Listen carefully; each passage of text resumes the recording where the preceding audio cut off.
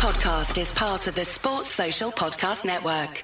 What is up, everyone? Welcome back to another episode of the Burning Questions podcast with myself, FPL Harry, and it is great to have back with me my usual co-host. It's nice to have guests, but there's a little bit of something comforting about having Andy back with me. How are you doing, first and foremost?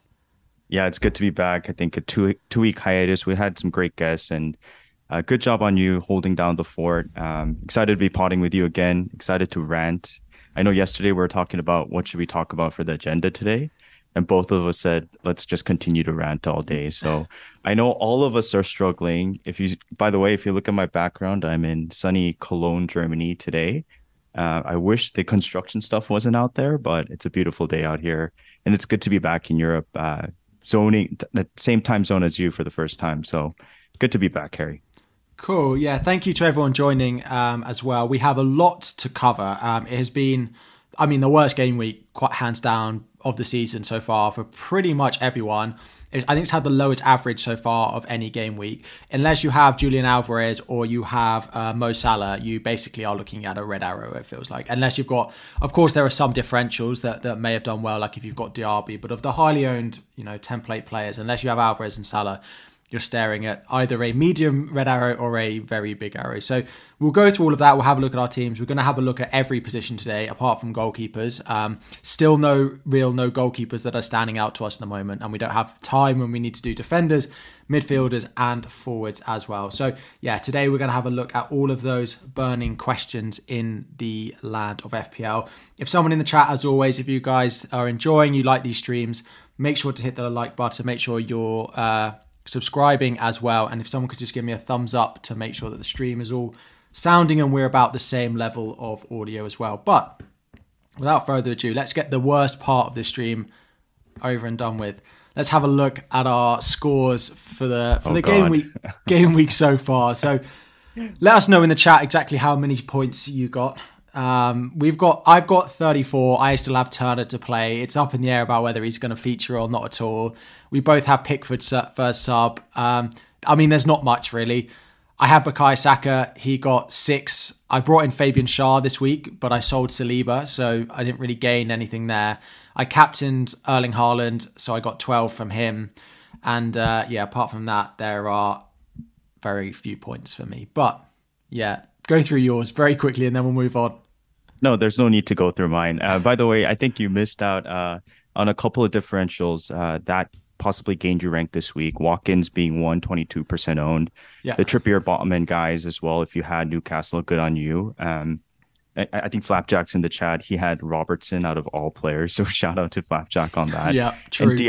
And as you mentioned, Diaby's 13% owned, which is a very surprising stat to me. So good for you guys. There was just no points to be had. I thought going into the final Arsenal game, I literally had 0 returns going into the Arsenal game. Of course, I had to, captain Son. I will say this is not a hindsight take. I was a little hesitant on captaining Son. So in the end, I went with a sort of gut vibe type of thing. He's my favorite player. I do have to go for him when he's a genuine shout this week. But I was afraid that Ainge hasn't proven himself against a low block yet. So I was just thinking that there was only going to be 1 or 2 or 3 maximum goals, and whether Son would be involved was the chance I took. Yeah. But it wasn't like a very convincing captaincy shout. It was sort of a vibe thing for me. So I'm very lucky that Haaland, after 5 big chances, got away with 1 goal. We survived. So I think that was the only positive I'll take from this week. But besides that, go ahead. Haaland was the biggest underachiever in terms of XG this week. Yeah, no one else underachieved as much. He had 2.5 XG, 5 big chances with 1 goal. No one else missed. Getting 2.5 XG in a game is pretty mad. Not many people do that in the first place, but for him to only come away, it was both great from Areola, but also we saw Haaland miss chances that normally he wouldn't. So yeah, the Son one's interesting. I feel like before the game, you're quite unlucky, I feel like, to get nothing. But having watched the games, you're lucky to not have been punished more than you were, I would probably say. Yeah, right off the bat, I'm actually confident going into this Arsenal-Liverpool game. Like, one of the reasons I brought him in is that I actually thought the Sheffield game, obviously on paper, is the best game, and we expected him to do better. But I was also decently confident going into the Arsenal and Liverpool game because there's opportunities for him to sort of exploit the back line. And, he doesn't need that many chances. He needs one or two or three chances because he's a lethal finisher. So I would just hold, we brought him in for a reason. We have Game Week 8 Luton coming up. I would just hold on and hope that he gets some returns in the next two games against Liverpool and Arsenal. It's funny, this whole like Holland thing and how FPL works, Harry, because I was on the flight and got off at like literally at when the second half started, right? So, what's the very first thing I do as soon as I got data on the phone is not check. I didn't even check the Spurs score. I checked Man City score first because I was just so scared.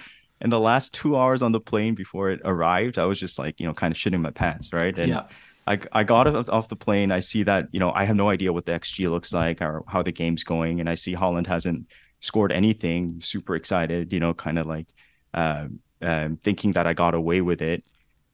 Get through immigration. There's like 5-10 minutes left. And, he scores in the, 86th minute or something. And my whole just like mood went down in the final few minutes. So looking back on it now that I've seen the extended highlights and sort of the statistics as well, very lucky we got away as non-captainers this week. Yeah, honestly, traveling or being without signal when there are games on and there are highly owned players playing is the worst thing. You land or like I don't know, you're wherever you are and you get signal and you check. This hour before you're able to check, I feel like is the most stressful time. I've definitely had it before. I had it when, do you remember when Trent scored like 20 points against Leicester? And everyone, like loads of people sold him and I landed and I had kept him and that was a great one. But the other week I was on a flight when Pickford played Sheffield United and I landed and saw that he scored an own goal and I was like, oh God, it could have gone a lot better. But anyway, first up, we're gonna one thing I'll say, Harry, sorry, the funniest, this is how ridiculous FPL, like what this does to you is, so that was a 12-hour flight for me from Seoul to Frankfurt. Yeah. And I was even considering, let me sleep at the last part of the flight instead of the start of the flight so that I don't have to stress the final hour. Yeah, it's just it's funny what this game does to you, but we enjoy it for a reason, right? But again, this week was a very terrible week for a lot of people. I think it's important to take a little bit of a chill pill for the next couple days. Champions League coming at full force over the midweek, so I wouldn't make any early transfers, but I think don't make any rash decisions is what I'd like to say.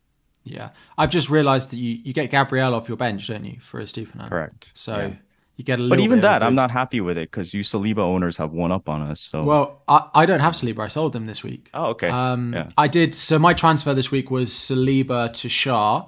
I wanted to get ahead of Newcastle. I wanted to give Kabore another chance to get back into that Luton team. Not necessarily that he's the best. I didn't want to make a goalkeeper transfer. I didn't want to sell any of my midfielders in the end to Son. So actually, the only, I should have sold Jackson in the end, but that wasn't really it wasn't going to happen.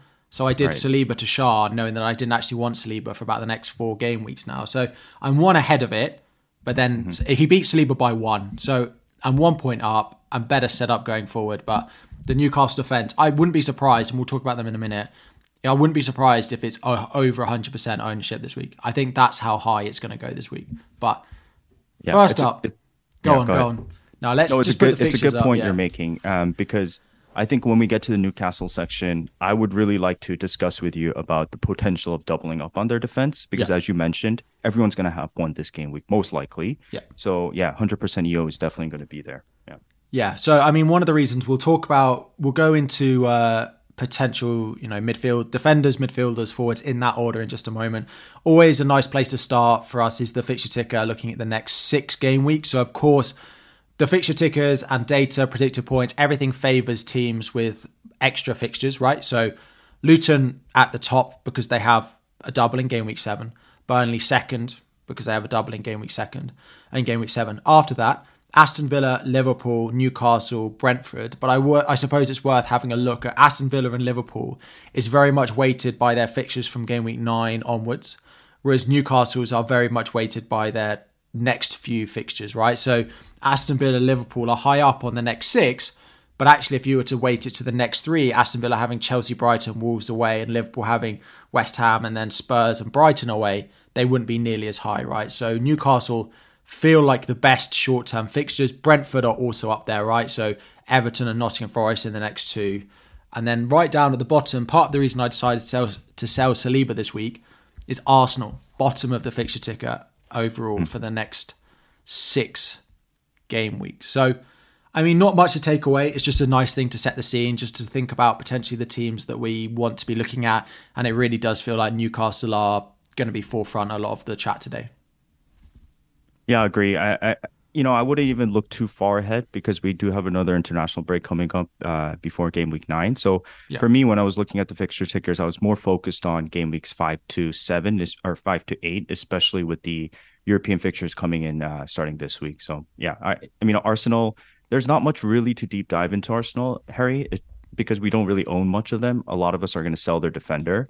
Yeah. So I don't think Saka is like an urgent sell for me personally. So that's about it in terms of Arsenal's fixtures. Yeah, we'll talk. I want to talk a little bit about Saka actually, but we'll talk about it when we get to the midfielders because, yeah, I mean, I don't want to give it away, but I find him quite infuriating to own actually, especially when I watch the games. He doesn't necessarily pass the eye test for me, but we'll do that when we get to midfielders. So the next graphic we've got, I'll let you talk through. It starts to have a look because, of course, Champions League starts between the midweeks of Game week 5 and game week 6, and then I think game week 6 and game week 7 there's also fixtures as well, depending on what group you are in. So, yeah, this has a look at the spacing that each of the clubs has between games, so you can start to see the likes of Manchester City, Arsenal, United, Newcastle having a lot of red spacing, which I think is a 2-day clear gap with no game on. So if the game is in the evening, it doesn't count that, right? So, yeah, I mean, I'll let you talk through this one. Yeah, so the red gap is 2 days. So for example, if they played on Wednesday and then they played on, I believe, Saturday, that's like a 2-day gap in between because you got Thursday and Friday. Yeah. This is by Lego Mane, the great Lego Mane, on Twitter. So do give him a follow if you have a chance. It's a very good graphic for times like this when fixtures congestion starts to come into play. And it's also good for us. It's very easy to analyze if you really look into it. And we just have to look at the next, I would say, 2 or 3 or 4 game weeks before game week 9 again. And the Man City one is very interesting to me because a lot of us, Harry, are talking about Alvarez, but I have some concerns with this congestion, right?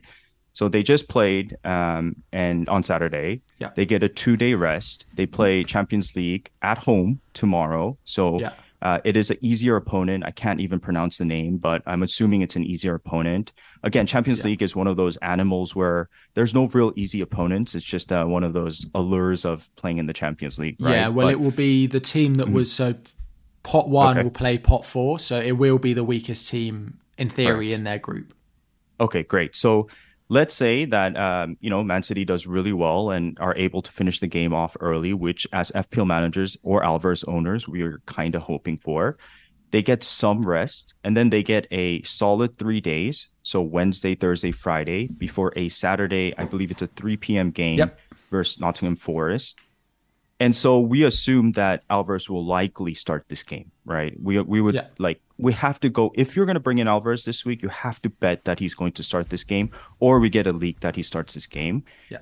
But you have to keep in mind next week, there's a very important matchup against Newcastle in the Carabao Cup after Sunday, Monday, Tuesday, 3-day rest. So again, 3-day rest.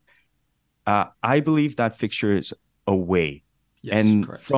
From there on, Man City have 3 or 4 away games in a row. So another very big factor moving into the following week. So they play that game next week, I believe, Wednesday. Yeah.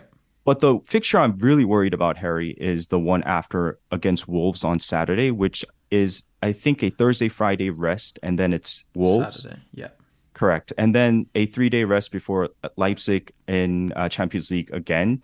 And then 3-day rest for Arsenal, which I'm not worried about the Arsenal game. Most likely you're going to field your strongest team, which Alvarez seems to be part of. So if we were bringing him now, let's say the Arsenal game in game week 8 is a lock. you could also get away with it by, for example, bringing in Morris for the likes of Archer and just starting him over Alvarez, if just in case, he's not available for that game week 8 fixture. Do we, assume that he's going to play this game against Wolves next week? It's a question mark to me, right? Yeah.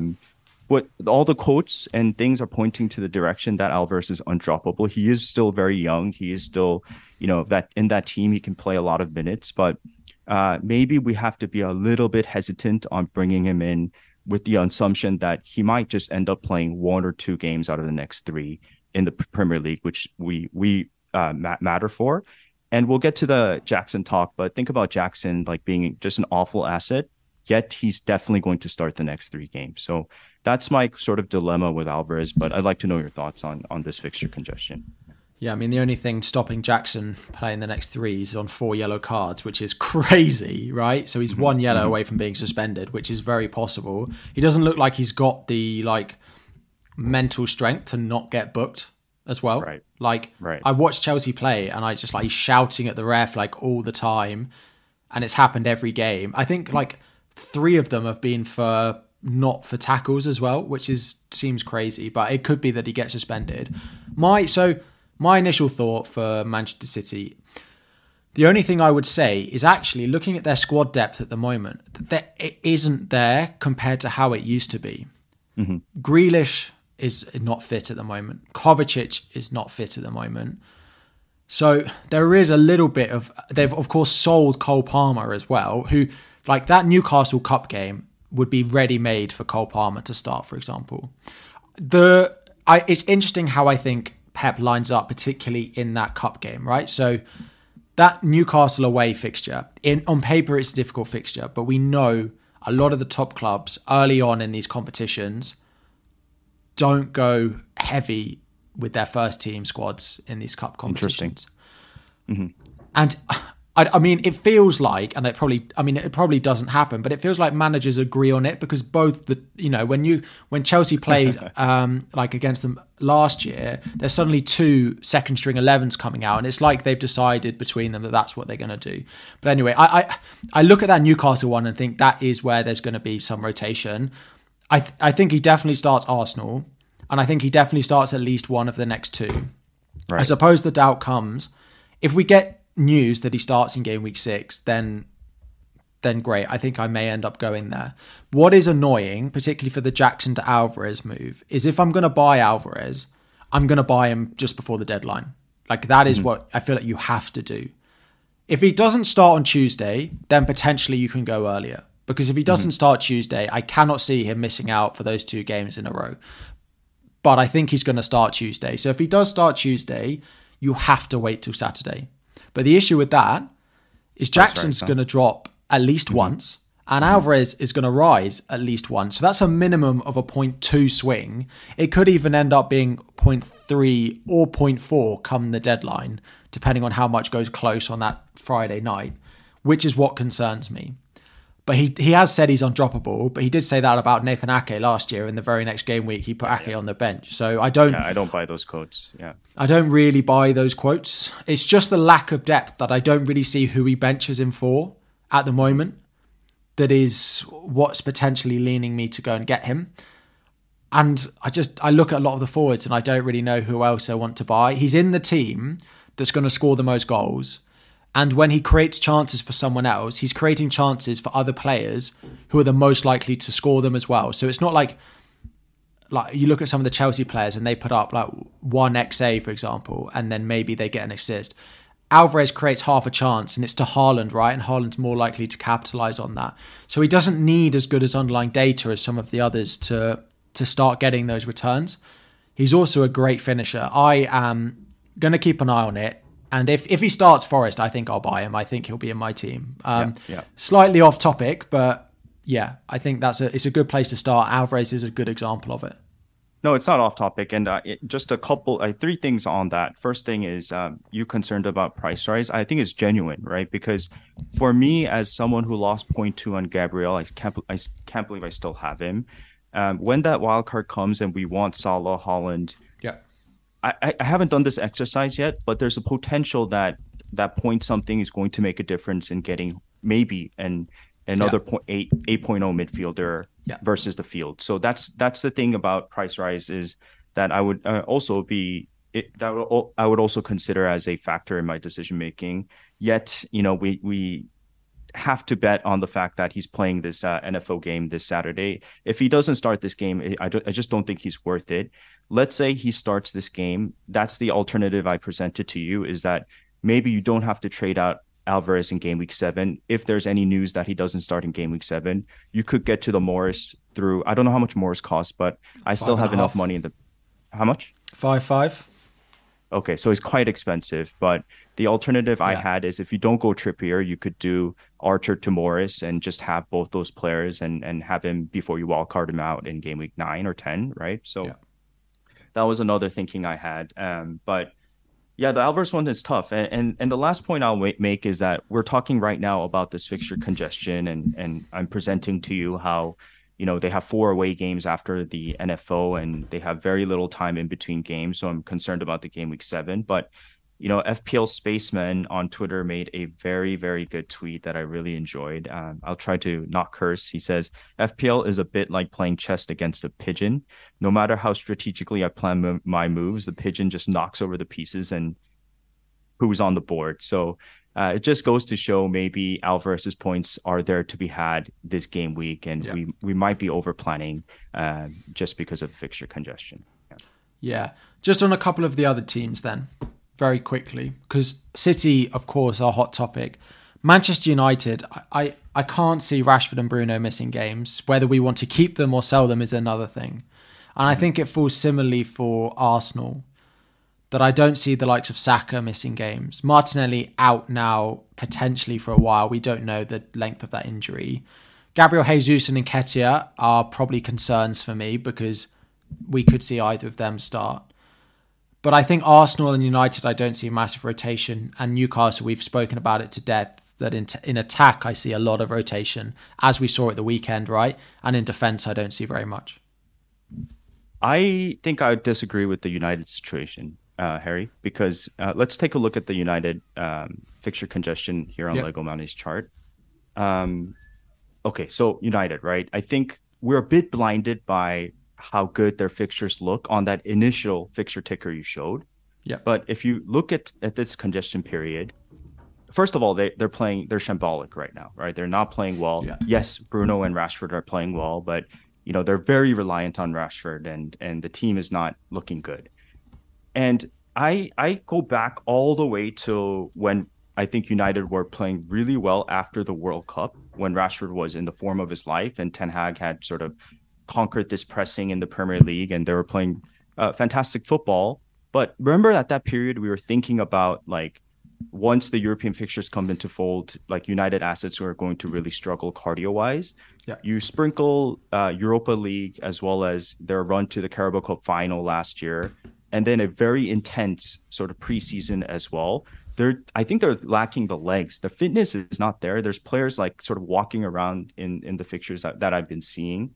And so they go away to Bayern on Wednesday, which is a very difficult fixture, full team at strength, and they're probably going to struggle in that game. 2 days after, they travel away to Burnley. And then 2 days after, they go to Crystal Palace on a Tuesday night. And then 3 days after, they play Crystal Palace again. I don't know if they stay in Crystal Palace or go back to Old Trafford and travel back. But yeah, it's very intense scheduling as well. And then, Champions League against Galatasaray, which they have to win, because my assumption is that they're going to struggle against Bayern Munich, right? So it's not like it's not all flowers on the fixture ticker because of not only this congestion, but also I go all the way back to January again. There's just been, Ten Hag has one way of playing, which is press.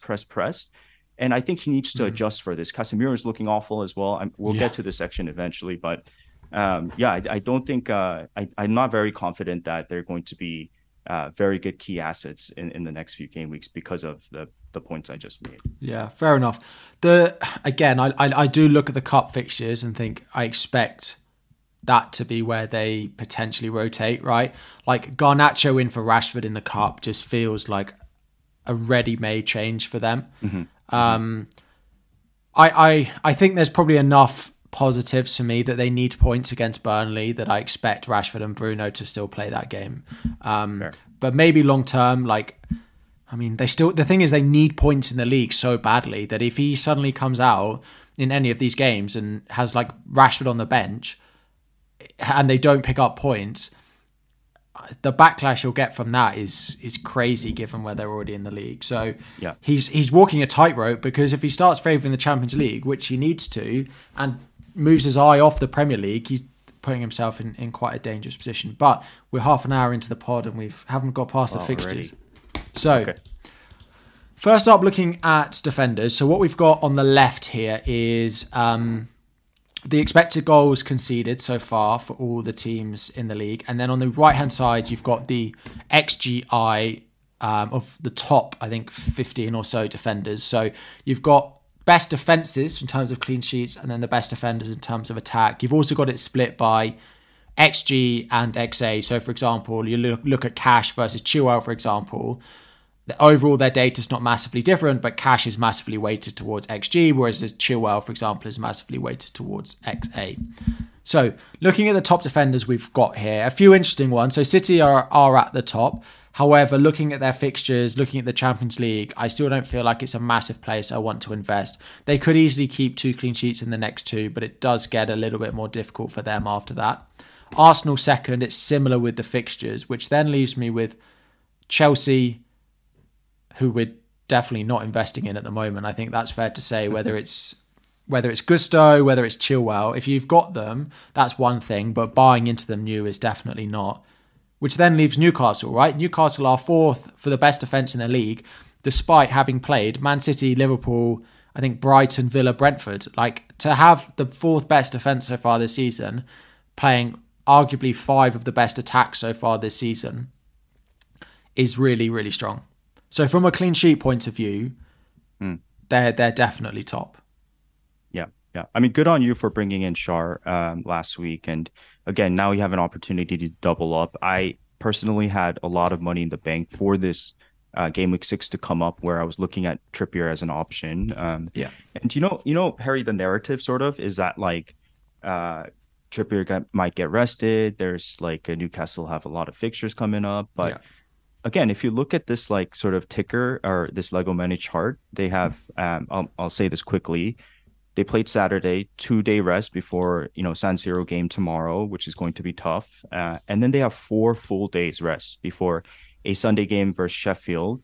So I would assume that both Botman and Trippier start, and Shar as well. Then Man City lurking in the background, 2 days rest after. So I'm sure that's going to be a factor in how many minutes they might get if they play well against Sheffield. But the benefit here is that the next 3 games after that Sheffield game is all home games. So after Man City, they have 2-day rest for Burnley at home, 3-day rest for PSG at home, and then West Ham at home as well. So there is a confidence that they need to win Premier League games. They're going to try to do really well in the Champions League. It means a lot to the Newcastle fans. So I just feel like with the home games and the importance of these games, I don't see a scenario where Trippier gets rested and from here till game week 9. If so, maybe one game. But again, I'm very confident that he plays all these games. And so maybe a double up is on the cards for me. Okay, interesting. I think, so just to mention quickly, a lot of people often say in the chat, well, why aren't you mentioning Dan Burn?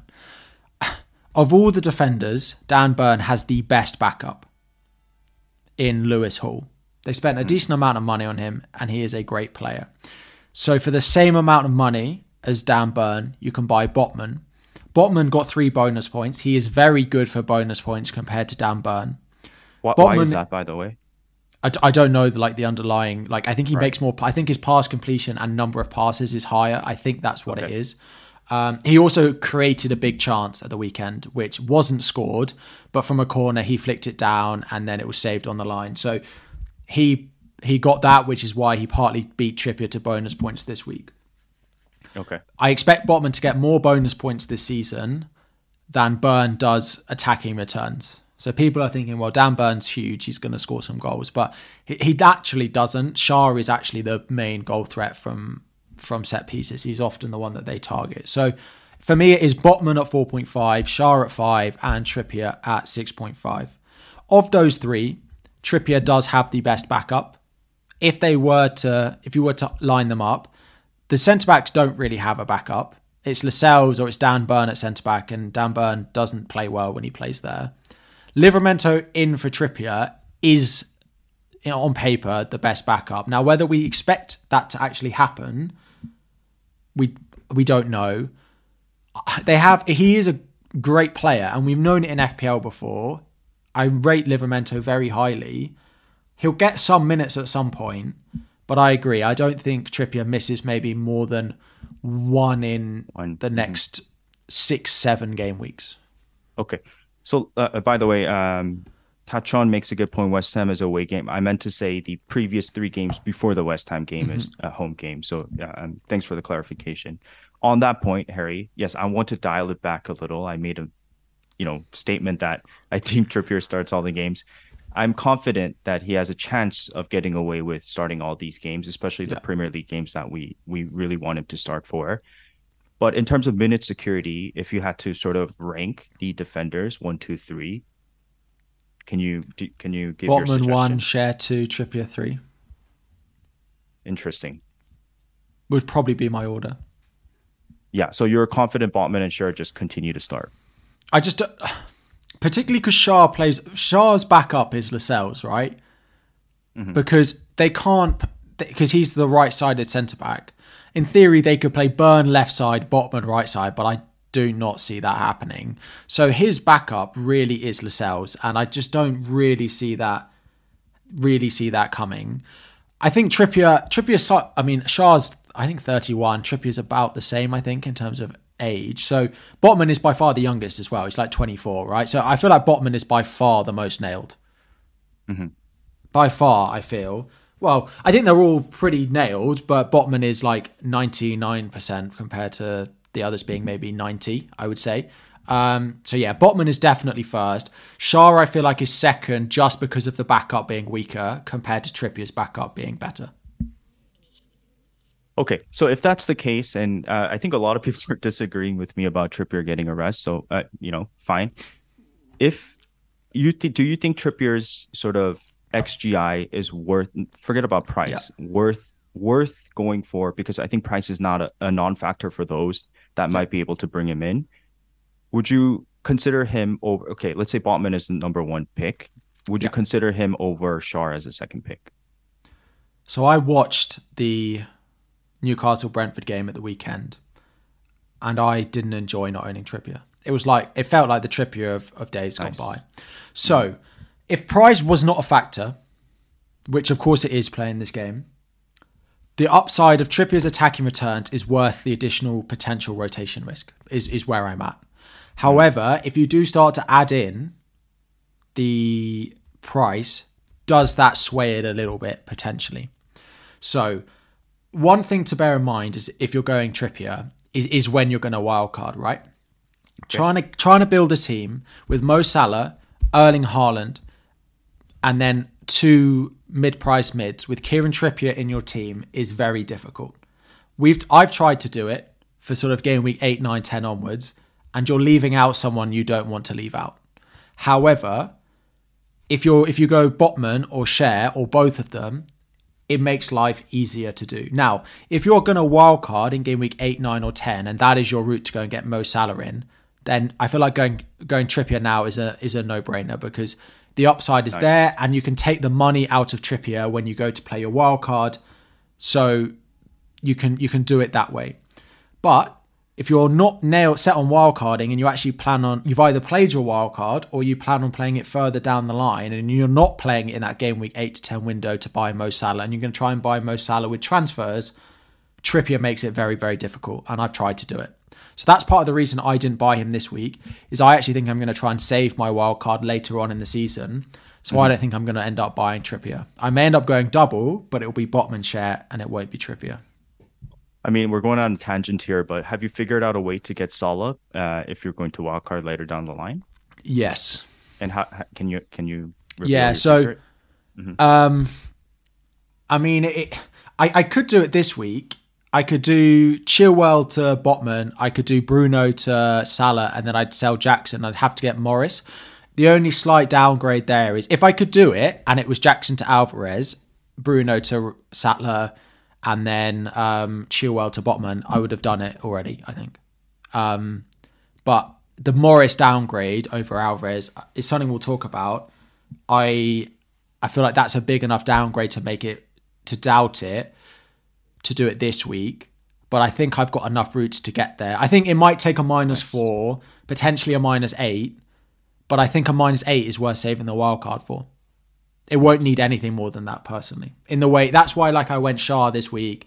It's why, there's been a few things that I've just tried my best to save a little bit of money to do. So go ahead.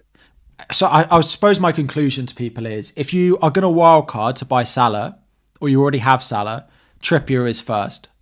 If you're not, then it's Botman. Yeah. Very interesting. I mean, West Ham, Aston Villa, Diaby, Bowen, they might become a factor by the time 9-10 comes around for someone like you who's trying to save it. And I see good reason to save it because it's not like super, super drastic differences, right? Plus, the next wild card is going to be way later down the line. So there might be a huge advantage to saving it for, let's say, game week 15, 16, 17, 18, something like that. So interesting. You're bringing, it's good that we're having this Newcastle conversation because, I didn't really consider Schär and Botman double up over Trippier, but sounds like if we're wildcarding in game week 9 and 10, Trippier is a no-brainer, according to you. Nice. The final question: is there any defender you would buy this week that doesn't play for Newcastle? Or is it simply, if you are buying a defender this week, you buy one of them. If you've already got one, you buy another one of them. Is it as simple as that? Or is there any defender you'd buy? Yeah. My perception of this is a little bit skewed because I've been sort of really bullish on, not bullish, but really sort of planning towards a game week 9 or 10 wild card. So if you look at the fixtures from here till then, there's no real like fixture screamer in terms of teams with great defensive fixtures. But, I was like looking at that Brentford Newcastle game and I really wanted Jensen in my team. Only issue is he's, a midfielder. So besides that, I don't think there's a clear shout, and Newcastle double defense not double, but Newcastle defender, I think, is the priority if you're going to go make a defensive switch this week. The only other one, and just to mention, if you are wildcarding in game week 10, Brentford have Everton, Forest, Burnley as 3 of their next 4. It doesn't sound like Rico Henry is going to be available. We don't know anything for sure, but it doesn't sound good for Rico Henry. But there are others in there at a cheap price, like Pinnock, for example. But you only have 3 good fixtures in the next 4, whereas Newcastle have 4. They're probably the only team that I would even slightly consider, but I think I would just buy the Newcastle guys. Because Rico Henry is the most attacking, and if he's not going to play, then you are just buying for clean sheets. So you may as well buy Newcastle for clean sheets. Correct. I mean, I wouldn't go say it's a bad decision. I still believe in Brentford as a team, and I feel like regardless of the XGC stats, they're a very solid team, right? So maybe if you want to go differential, I get it. Try to get their clean sheets. A very important question on defense, Harry, is that we haven't talked about Chilwell. True. Oh no, do we have to? Chelsea fan. We talked previous to starting live today, right? Like, I'm not so certain that selling him is the right decision, but what are your thoughts on Chilwell? So I have just seen a tweet from Scout on him, but it's quoting what Pochettino said yesterday. There are very mixed reports about why Chilwell missed out. Pochettino said that he wanted to play a more attacking player, but the commentators said that he had a knock, which is really weird. Why, if he had a knock, did the commentators have information that wasn't given publicly? Were the commentators wrong? Or was Pochettino just not telling us everything? So there is a lot going on. I found it bizarre that he was benched. I really did. I thought Mudryk starting was the right decision, but then we still have Levi Colwill playing left back. So Chilwell at left wing is an experiment that hasn't worked so far this season. But why suddenly is Levi Colwill playing left back? Maybe he doesn't want to unsettle it, but I don't really think that works massively. I personally think he comes back in for the Villa game, but I don't quite know where. The issue with Chilwell at left back and Mudryk at left wing is they both come centrally. Neither of them like to stay wide. So they both end up occupying the same space, which Pochettino doesn't massively love. Okay. I can't see us. Again, it's weird because he's vice captain, right? And with Reece James out, he's naturally our club captain, which shouldn't necessarily make a difference. But Pochettino made him our vice captain. It's not like he inherited Chilwell in that position. Poch made James our captain and Chilwell our vice captain. Like, he saw them and decided that that's what he was going to do. So I personally think he comes back in. Whether then the system against like Fulham and Burnley the couple of weeks later means that Mudryk is favoured in those games again, I don't know. But just because he comes back in doesn't mean I necessarily expect him to score any points. So I find it hard. Jackson, we'll talk about, is a much easier sell for me than I think Chilwell is. But if Chilwell downgrade, frees up money to do another move, then do it with no hesitation, I think. But I think Chilwell is a harder sell than maybe some of the others, because I do expect him to start against Villa, but I don't necessarily expect us to beat Villa. So, yeah, very, very interesting. I also agree with you. I think it was a tactical decision, which is pretty wild. I think the commentators got it wrong. I don't think they know fully. I'd be surprised if Poch came out and said it was sort of an injury-based decision or a tactical decision. He's probably not going to say much. But if you look at the sort of Lego money chart once again, it's not like Chelsea have the worst sort of rest days in between, right? Yeah.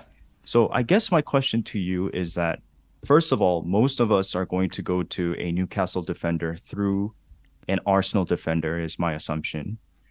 So do you go make that second move? Or maybe some people have to do the Chilwell to Newcastle move, which is fine. If that was a second sort of move you were making, and I get the point you're saying that Aston Villa clean sheet's going to be hard to come by. Chilwell position is a question mark. Is he going to get attacking returns? You know, Chelsea have been shambolic, but they've also just kept a clean sheet. Do you think he gets the starts between Villa, Fulham, and Burnley, the next 3 Premier League games? Do I think he starts all 3? Probably not. Really? Okay. Yeah. I would say I'm not confident he starts all of the next 3, particularly with the like Burnley, Fulham games. Yeah. Fran is saying the team balance looked not great with Chilwell coming in. Left back. It's different when they come on as subs though, compared to like he hasn't played there at all this season. So it has been like a little bit in pre-season, but generally it's been like 4 months since he's played left back. So I'm not that surprised by that. If he comes in from the start, then I think it looks much, much more comfortable. We just are not like, we're not going through this season. I refuse to believe we're going through this season as Levi Colwill as our left back. I love him and I rate him, but he's not Ben Chilwell as a left back, who's been at times one of the best left backs in the country, so in the league. So I think he plays, but I'm not confident at all he plays all of the next 3. And if that's the case, then like there's not much point holding on to him. Yeah, and also to add on to that, it's not like his rotation with the other popular defenders we have is great. Like, you know, Brighton do play Liverpool in game week 8, I believe, whereas Stupiñán, first of all, Stupiñán didn't even play this game week, so that says a lot about his sort of asset value as a FPL player. You know, I think maybe, you know, it's not like Udogie can play the next 2 game weeks either, unless you're banking on attacking returns against Arsenal and Liverpool. So, yeah, potentially Chilwell is going to be a hard sell for me, but there's still that allure with Chilwell, right? Just that sort of underlying bias that Chilwell, James, Tuchel, you know, amazing attacking defender is still sort of the storyline for me. So it's going to be a tough sell, but I do think that if you're going to go to a Newcastle defender, it's fair play. Cool. onto midfielders. So all we've got up on screen now is, I think, the top 15 or so defenders by XGI, and then you've again got it split by XG and XA, so you can see the breakdown. So of course you want someone high up on this list, but you also want someone who's weighted towards XG over XA. So for example, Mbuemo's stats is exactly what you want, right? So high up, top of the list, and it's all weighted towards XG. Whereas you look at Bruno, third on the list, but he has more XA than he does XG as well, right? So, I mean, the main things we need to talk about here. Firstly, we can mention the Spurs performance, but I think a lot of people are Spurs now just fall into hold, right? So they play Arsenal and Liverpool in the next two. I don't think you're investing new. I don't think many people would invest in you, particularly after the performance against Sheffield United, although the space in behind against these clubs may favour Spurs more than the Sheffield United game did. But I don't think you're investing new, and I also don't think you're selling them either. So I suppose Spurs is the first talking point because they were the big talking point going into game week 5. They're just holds for me. I 100% agree. I'm quite excited to own Son the next 2 game weeks. This is all biases aside. These are the games we want for a player like Son to sort of excel against the back line. Again, it could be tough games, shutout games, but Arsenal, Son has historically done pretty decent against Arsenal, so excited for this. Udogie, I think you just keep him in the team for the next 2 game weeks, and then you have him for game week 8 against Luton. So definitely a hold for me. Yeah. But Harry, before you go on, I do have to do a quick plug for Scout, just because we forgot in the beginning. So guys, I'm going to read this. The new Champions League season is just around the corner, and if you're playing the fantasy game this season, FF Scout has you covered with the UCL Fantasy Pod from the fantasy football community. I believe it's the first time they're doing a UCL pod. So available to all major platforms. You can get the best advice and analysis and strategy and chip plans for UCL Fantasy. Follow Fantasy UCL Pod on Twitter. Subscribe and get all the latest news. Also, on that note, do hit the like button for us. Harry has done a great job the last few weeks of holding down the fort. Exciting to be back potting with him this week, and we really appreciate the support so far this season. Do hit the like button and subscribe to the FF Scout channel if you can. But go on, Harry. Cool. So the next one is Manchester United, and just before that, I want to read you some breaking news from all over the Manchester United forums as they come in. Aaron Wan-Bissaka out for up to 2 months after sustaining a hamstring injury in the final few minutes against Brighton. Yeah. Well, that doesn't help them any more than they already are, but it does mean, we're not going to buy them, but Dallo and Reguilon are going to play every week, aren't they? So... But I saw rumors about this, so now it's officially confirmed. He's out for a while. So it's been one of the Manchester United Athletic journalist has published it. So anything that comes through the Athletic is one of the top sources. So yes, Dallo, and then it should be Reguilon on the other side, I think. But we're past defenders, but they are quite cheap. But I don't think I'm going to be advising buying any Manchester United players despite the fixtures. Dallo is 4.9. Don't think so. Reguilon is 4.4, to be fair. Yeah, just a series of unlucky. There's just no luck at the club right now. No, that's just the fact. It's just football, right? Yeah. Is Dallo a buy by any chance? 4.9. I'd rather Reguilon at 4.4. Their fixtures are decent. I mean, we did talk about their congestion, but we know Dallo's going to be playing. Reguilon's probably playing week in and week out now, right? I can't see who from their squad would play left back. Mm-hmm. I don't know how long Luke Shaw's out for, to be fair. I feel like it was a while, but I don't know how much, because that was a couple of weeks ago. I still think he's out for a while, but if you're buying Reguilon, probably worth having a look at how long Shaw's out for. But anyway, to talk about Manchester United, I would say the biggest talking point in midfield this week, if it's not Spurs, first of all is maybe Sterling.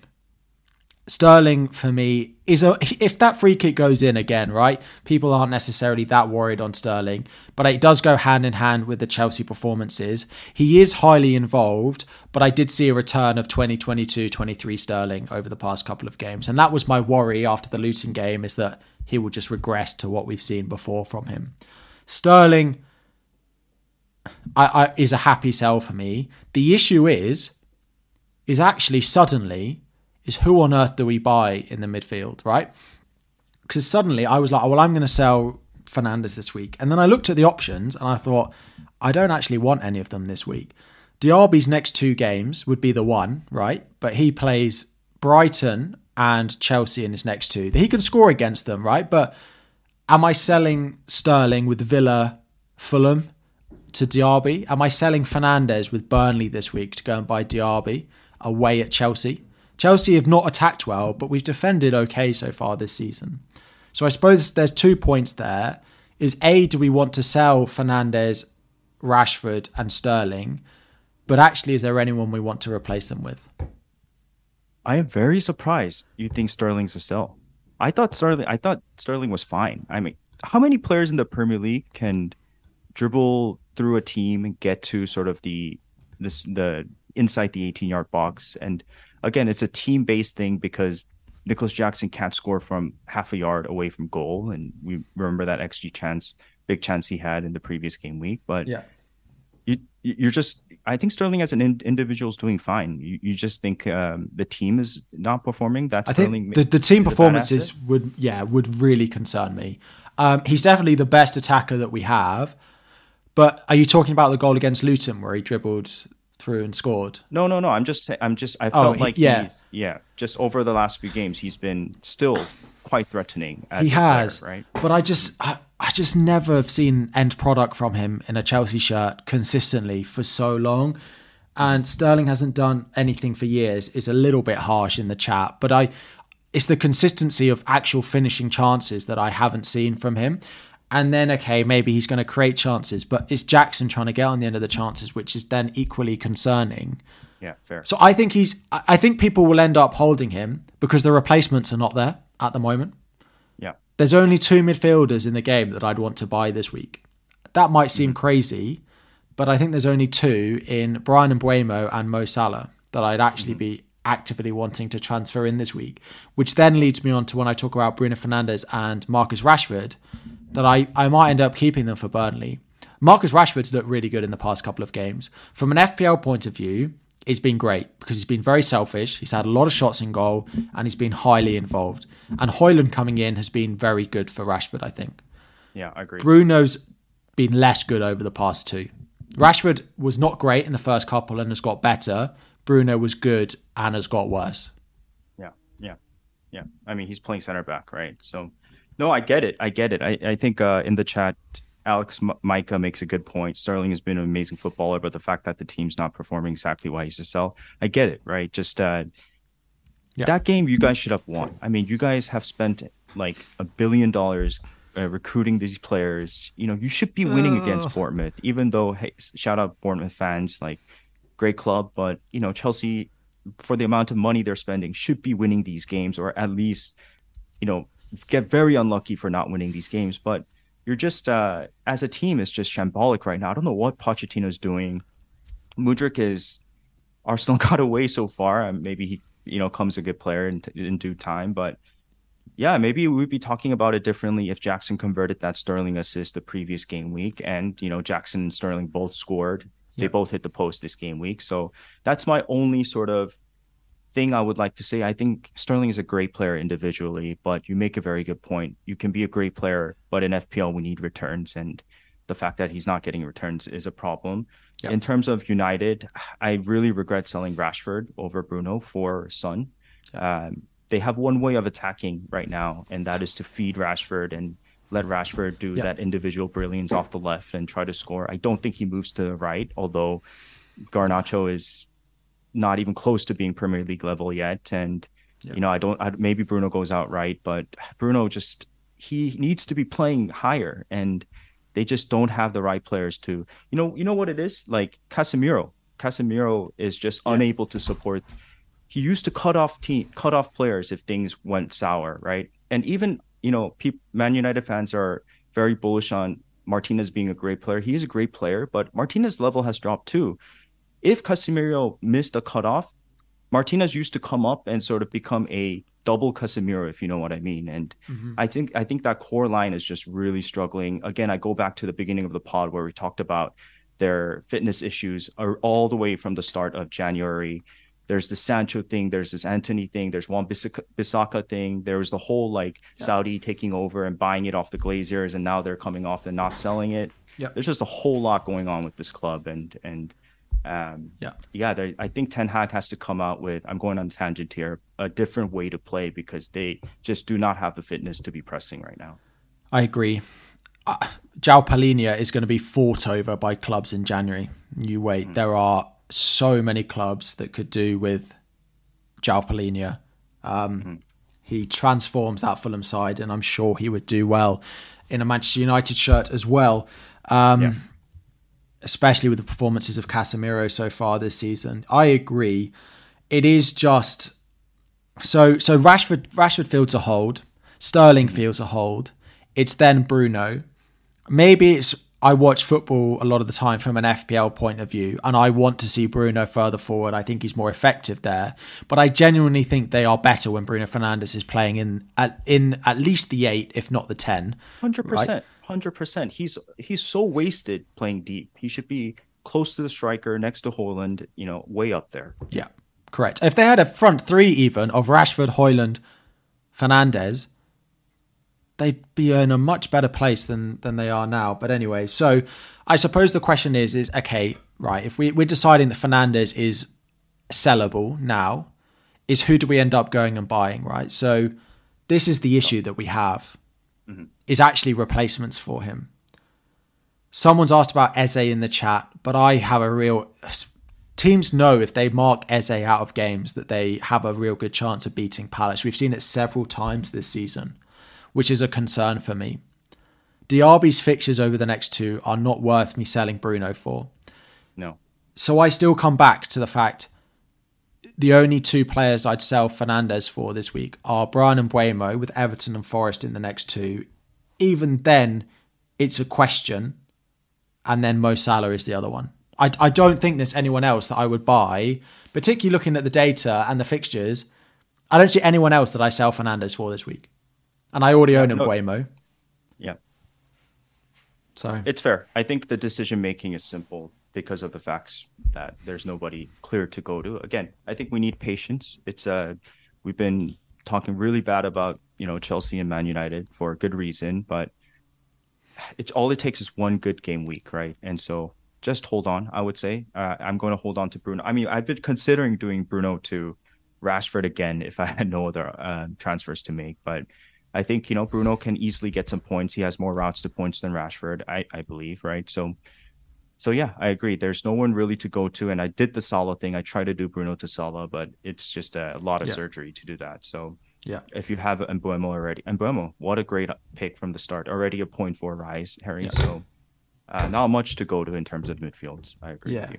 Happy with Mbeumo. I was very bullish on him start of the season and happy to see it paying off. I agree. A few people have said West Ham assets, but realistically, are we selling Fernandes away at Burnley to buy James Ward-Prowse or Bowen going away to Liverpool this week? Absolutely, if you want to consider it in game week 7, when United have Palace, who are pretty stingy, versus if to go and buy West Ham assets for Sheffield United, then potentially. But I don't feel like you do it. It's not one of those that I'm going to do this week.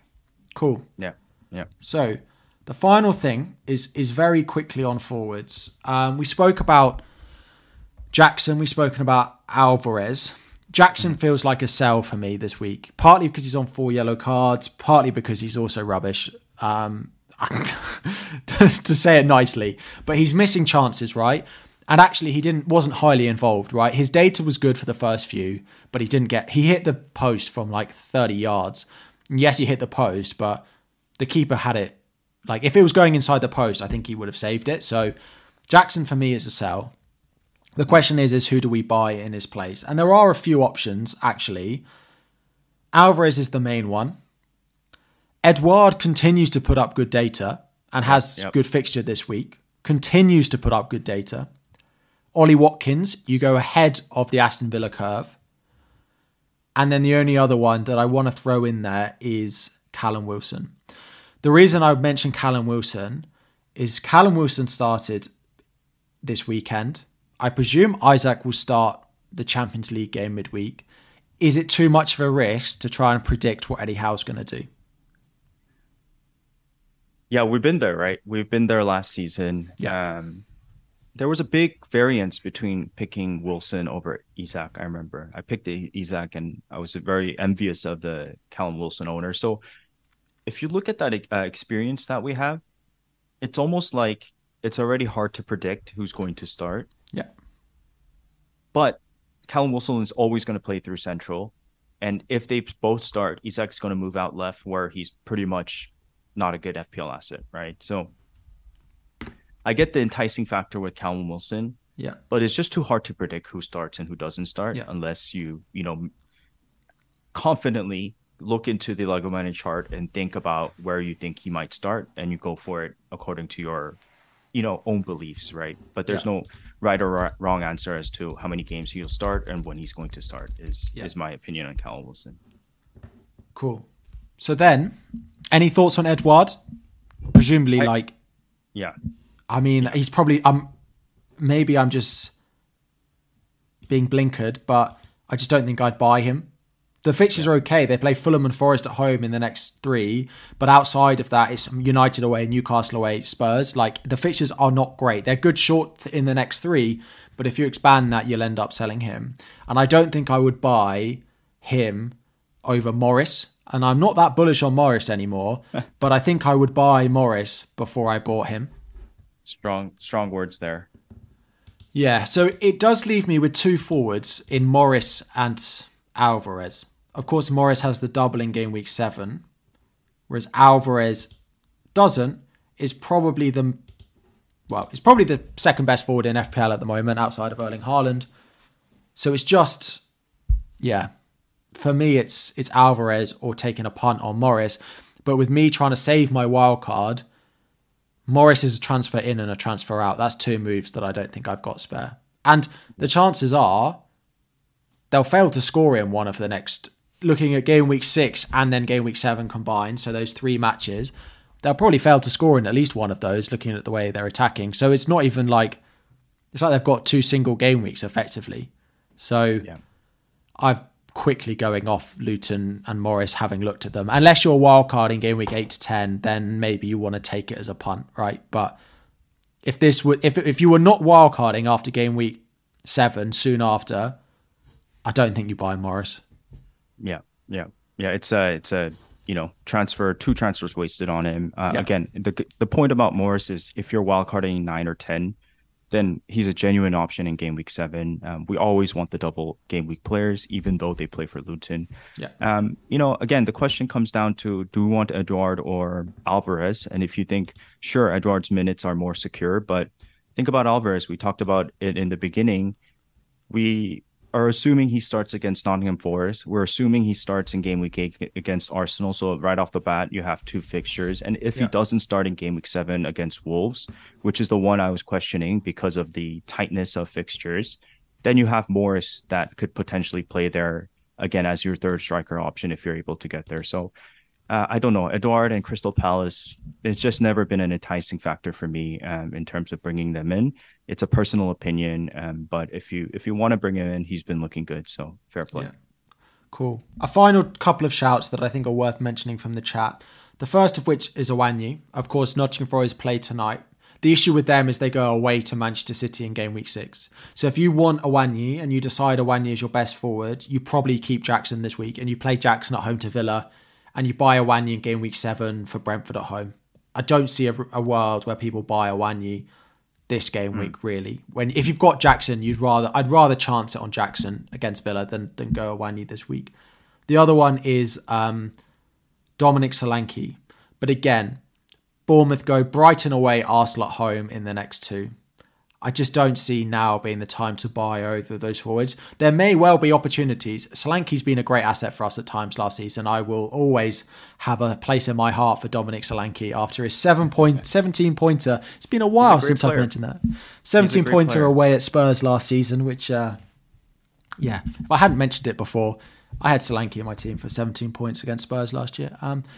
But apart from that, I don't think I'll be buying those two, especially where they sit on the fixture ticker. So it feels like Alvarez or Morris if you really want to punt it. But if you knew Alvarez was going to start the next two, there's no way you buy Morris, right? No way. I think the only thing is maybe. No. Yeah. Like there's realistically. Yeah. Morris in 3 games. Oh, okay. You're considering game week 6 as well. Yeah. Yes. That's a different story then. Yeah. I agree. Mm-hmm. But if it was game week 7 only, Morris versus Alvarez, and you if I knew Alvarez was going to start that, then no, I'd still buy Alvarez. I think I'd rather Alvarez in a single. Yeah. The only thing is, if there are people who are in a situation that can buy both. Yeah. The only thing is, in game week 7, is then you've got to find someone else to bench, right? Spurs are at home to Liverpool, so are you going to bench Maddison? Are you going to bench him? Realistically, I probably Morris is not worth a transfer to bench Maddison, I don't think, in that week. Mm-hmm. And I don't see many other highly owned midfielders that people might want to bench in order to play Haaland, Alvarez. Well, the assumption is that what if Alvarez doesn't play game week 7? Yeah, that's true. Mm-hmm. And then if you go Alvarez this week and you find out Alvarez doesn't start in game week 7 and you can do Archer to Morris, then understandable, right? I can understand that. Right. But if the issue is we won't, I think City are, when do they play in game week 7? So they play 3:00 on Saturday. It's possible that we know, but it's also possible that we don't know. And if you don't know, there's no one else that I'd really want to bench. United have Palace at home. Arsenal go away to Bournemouth. Newcastle have Burnley at home. City, of course, have Wolves away. Spurs have Liverpool at home. If you've got Sterling, he's got Fulham away. And Buemo's got Forest away. There's no one that I'm benching for Morris that week, I don't think. So, yeah. Unless you want to go as a real punt and you're wildcarding very soon afterwards, for me, it's Alvarez over Morris. Yeah. Fair. Cool. We've been live for just over an hour, so it's our longest one yet. We have done defenders, midfielders, forwards as well. So very quickly, just looking at our teams for next week, taking into account what we have said, what's your plan going into game week 6? 2 free transfers for you or just 1? Yeah, 2 free transfers, 2.2 in the bank. Okay. One thing I would like to mention, by the way, is that rank is so doesn't matter, to be honest. First of all, our ranks up here, I don't think they even include our posts, subs, as well as we have Turner left to play. Yeah. I think what's more important is that it's how many points you are behind or forward against the engaged managers, which we're playing against. And I think I'm only just 50 points away from the top 10K, for example, which goes to show how close I am to top 500K, top 100K, whatever it may be. Yeah. It's just 1 or 2 hauls or, a 2 or 3 players playing better than 1 player from the general public, let's call it. So I would focus more on the points to be had. And again, I got away from a Haaland disaster class in terms of captaining Son, but it was just a 4-point difference, right? Because Son 4 plus, I think it's just a 10 versus 14-point difference. So just a 4-point difference in the end. Yeah. And so that doesn't, even if Haaland had a masterclass and I was, 10, 20 points behind, I wouldn't rush to doing differential captains and stuff. We've played 5 game weeks. There's still 33 game weeks left to go, double game weeks and all sorts of stuff to come up. So just kind of be patient for those that may be in the 2 million, 3 million rank. It's not a factor. It's just how many points you are behind. So this game week, I'm thinking about doing Trippier for sure. So I can easily get from, what's his name? Gabriel to Trippier, keep Chilwell, and then do Alvarez, the Alvarez move. But I forgot that if I do that, then I don't have enough money to go Archer to Morris in game week 7 because I thought Morris was just 5.0, but I guess he's 5.5. So that's a factor that I'm going to sort of marinate throughout the week. But I've also considered not going for Alvarez and potentially doubling up on the Newcastle defense. So if I wish I had 3 transfers. If I had, I would go Chilwell, Gabriel out for double Newcastle, and then do Jackson to Alvarez. But most likely it's Trippier and Alvarez in or double defense Newcastle. Cool. Please let me know what you think, Kerry. Yeah, I think that's fair enough. Like, a Superman's good this week. Yeah, preferably benching Udoki is also the right idea. So yeah, like an Arsenal defender, a Newcastle defender in is definitely the way to go. The issue is I'd probably sell Gabriel because then you could keep Chilwell this week, right? And then do the Jackson move is probably the way I'd favour. I'm looking at mine and I'm thinking something similar. I'm not going to make a midfield transfer, I don't think, this week. Unless I find a way that I can't see at the moment of getting Salah in. I've got 2 million in the bank, 2 free transfers, but I wouldn't want to do it for a hit. So like Fernandez up to Salah, like I can't. It doesn't leave. I'd have to do Jackson to like a 5 million forward, so it doesn't really work. I think to get to Salah, you might be able to do a 4-5-1. No. If you were to forgo Alvarez and a second striker, could you do that in 2 moves? What? Like just Jackson to a dead spot, and then actually you can't because you need 3 transfers then. Yeah, and I'm not playing a 4-5-1. Yeah, like what I could like it could be a -4, right? I could do Jackson to a dead, like Jackson down, Fernandez up, and Chilwell down as well, but I don't think it's worth it. So I'll probably end up selling Jackson for Alvarez, and then I'm not 100% sure if I'll use the other one. I'm not certain on it. I am just basically building to get Salah in game week. Salah and Son in game week 8 is my plan for for Saka and Bruno, and I have to find the money to do it somehow. So Chilwell would be downgraded. Like at some point, I'm going to do Pickford to Areola as well to free up a bit of money there. I probably need one more transfer to try and free up some money, and I'm not certain where that's going to be yet. So that's the plan, and that's what I need to try and work out. But I think Jackson to Alvarez is going to happen this week. Beautiful, beautiful. Cool. Guys, please do hit the like button. It really helps us out. I think our last episode we did the most views for our season so far. So really appreciate the support. Sorry if I've been looking down throughout the podcast because I am traveling. This is like I'm looking at my phone for sort of the live chat and notes. Harry, I think it's been a great pod as well. It was good to like talk to you about all the thoughts we have, and it's good that we do it on a Monday at times because it helps me sort of digest everything in early on and then really think about it throughout the week. So I really appreciate everybody joining in today. Any final words from you, Harry? No. We got to do a plug. Yeah. Oh, what, for the UCL pod? Yeah. Yeah. So Scout are, let me get the handle of it. But of course, anyone playing UCL fantasy, there is, of course, the first round of fixtures starting this game week. So yeah, if you are considering it, Fantasy Football Scout do have you covered. So there is a UCL fantasy pod from the fantasy football community. Go and have a look. Follow Fantasy UCL Pod on Twitter. They will be giving you everything you could possibly need for the first time to get you all up and running for the new Champions League season. It is a painful season not watching Chelsea in the Champions League this season. It is going to be a while as well before I get any European football, let alone Champions League. But if you guys are playing it, make sure to go and check them out. Fantasy UCL Pod on Twitter and on all your favourite podcast platforms as well. Nice. Should we do some questions, actually? I have some time. Yeah, we'll do a few questions. So we've got the chat up on screen. Fire your questions away. We'll do 5 and then we will wrap things up. So what are my thoughts on the Manchester City midfielders outside of course, Alvarez playing up front, Doku and Foden? So my initial thought is Doku looks great, but Grealish is not out for very long, and that will be a concern as soon as Grealish is back. Foden is a fine hold for now, but I'm not sure I'd be buying in new. It's probably where I stand on them. Nice.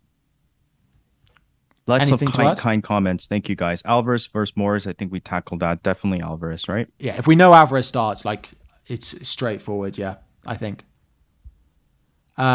Holding 3 Chelsea players with 1 free transfer, time to wild card. No, because I think we decided Sterling was a reasonable hold and Chilwell can be held if needs be. So Jackson to go. The other 2 are fine. I would, if you can, I'd probably try and get to game week 8 before playing your wild card. Yep. Yep. Cool. Brian, thoughts on a -4-8 instead of wild card? Well, look out for burning questions because Harry's on that route. So maybe you guys share the same journey. Brian, if it's -4 or 8 this week to save the wild card, okay. Yeah. That's a little bit more difficult because you may end up having to take more hits in game week 8 onwards to try and get to the wild card team. In that case, I still don't think the wild card in game week 6 is valuable enough. I think I would still do a -4 and get to game week 8 and play a wild card then perfectly, personally. Yeah. Some good questions, actually. JWP or Bowen from Bravo, and is JWP a shout from GC? Yeah, I think JWP is very interesting. He's playing a lot more higher than what we're used to at Southampton, and he looks very passionate and sort of, what's the right word? Looks good. So, yes, at the same time, I am not sure, if he's a viable pick over the ones we have already. So yeah, I agree. Not sure I'm there. He's one of the ones that I'd buy if I was playing draft or I was like trying to enjoy the game rather than just like focusing purely on trying to like gain rank. He's a fun player to watch. He's playing very far forward, but with their fixtures of Liverpool, Newcastle, my sensible head says now is not the time to be buying them. Agree. Maybe 2 more? Yeah, thoughts on a game week 9 wild card. So the issue with game week 9, so game week 8 is when Liverpool starts. You also have Manchester City versus Arsenal as well. So game week 8 has its benefits. And if you have no Spurs, game week 8 works really well. Game week 10 also works well because Manchester United play Manchester City. Plus, there are other fixture swings in there. Like Villa looks really good, particularly from game week 10 onwards. And you can actually go then with 1 Spurs asset. You'll probably have to pick either Son or Maddison. Whereas if you wildcard game week 9, you'll probably have both for 1 week and then have to sell one to try and get to the squad that you want. So I don't really feel like 9 does anything more than 8 or 10. So I think 8 and 10 are probably the best 2 weeks, in my opinion. Nice. One Good more? breakdown there. Yeah. Where do you want to go? Oh man, there's a couple of good questions. I like this meta question by Taechon. Is it a bad strategy to target lesser team players who are not in the CL Europa League? I mean, you don't even have to do that because Spurs, Chelsea are not in Europe, right? So they're not really like lesser teams, so call it. But I don't think it's that straightforward, like those questions. Yeah, I wouldn't buy like someone lower just because they don't have European football. But it does mean the likes of Spurs do become very appealing as long-term holds because chances are Son, Maddison, Udogie are going to play almost every game. Yep. Cool. Russell, we talked about Newcastle strikers. If you want to go back to it, we'll do timestamps after. But yeah, there we go. Yeah, no Chelsea. Yeah, that's true. Chelsea don't have Champions League, but still wouldn't be buying them probably.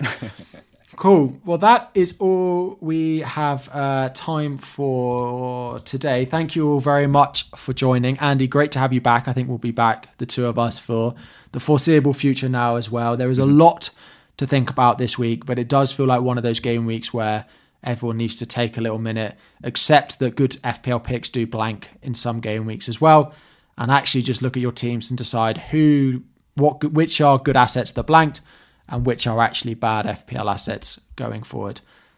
Enjoy yourself. It's a lot to cover this week. Yeah. One last thing I'll say for the few remaining. Again, please do support the channel, hit the like button. And before the pod, I was talking to Harry about us bringing Pross on as a guest very, very soon. I'm excited for that. And Harry had to, if you're listening, Harry had to say, I think Pross has gone a little rogue this season. So I'm excited to have my brother back and sort of pick apart his brain on and how he's been doing this season. But yeah, hopefully as a guest very, very soon. Yeah, definitely. It'll be nice to have him on. It was just I suddenly saw a side to Praz where he decided to go and get Son this week. But I was like, God, look at him go. Look at him go. I wish I could have been that bullish, but then, none of the mids ended up scoring anything. Anyway, thank you all for joining. Have a great rest of your week. For podcast listeners as well, do give us a 5-star review. Thank you all very much for listening, and we'll be back again next week.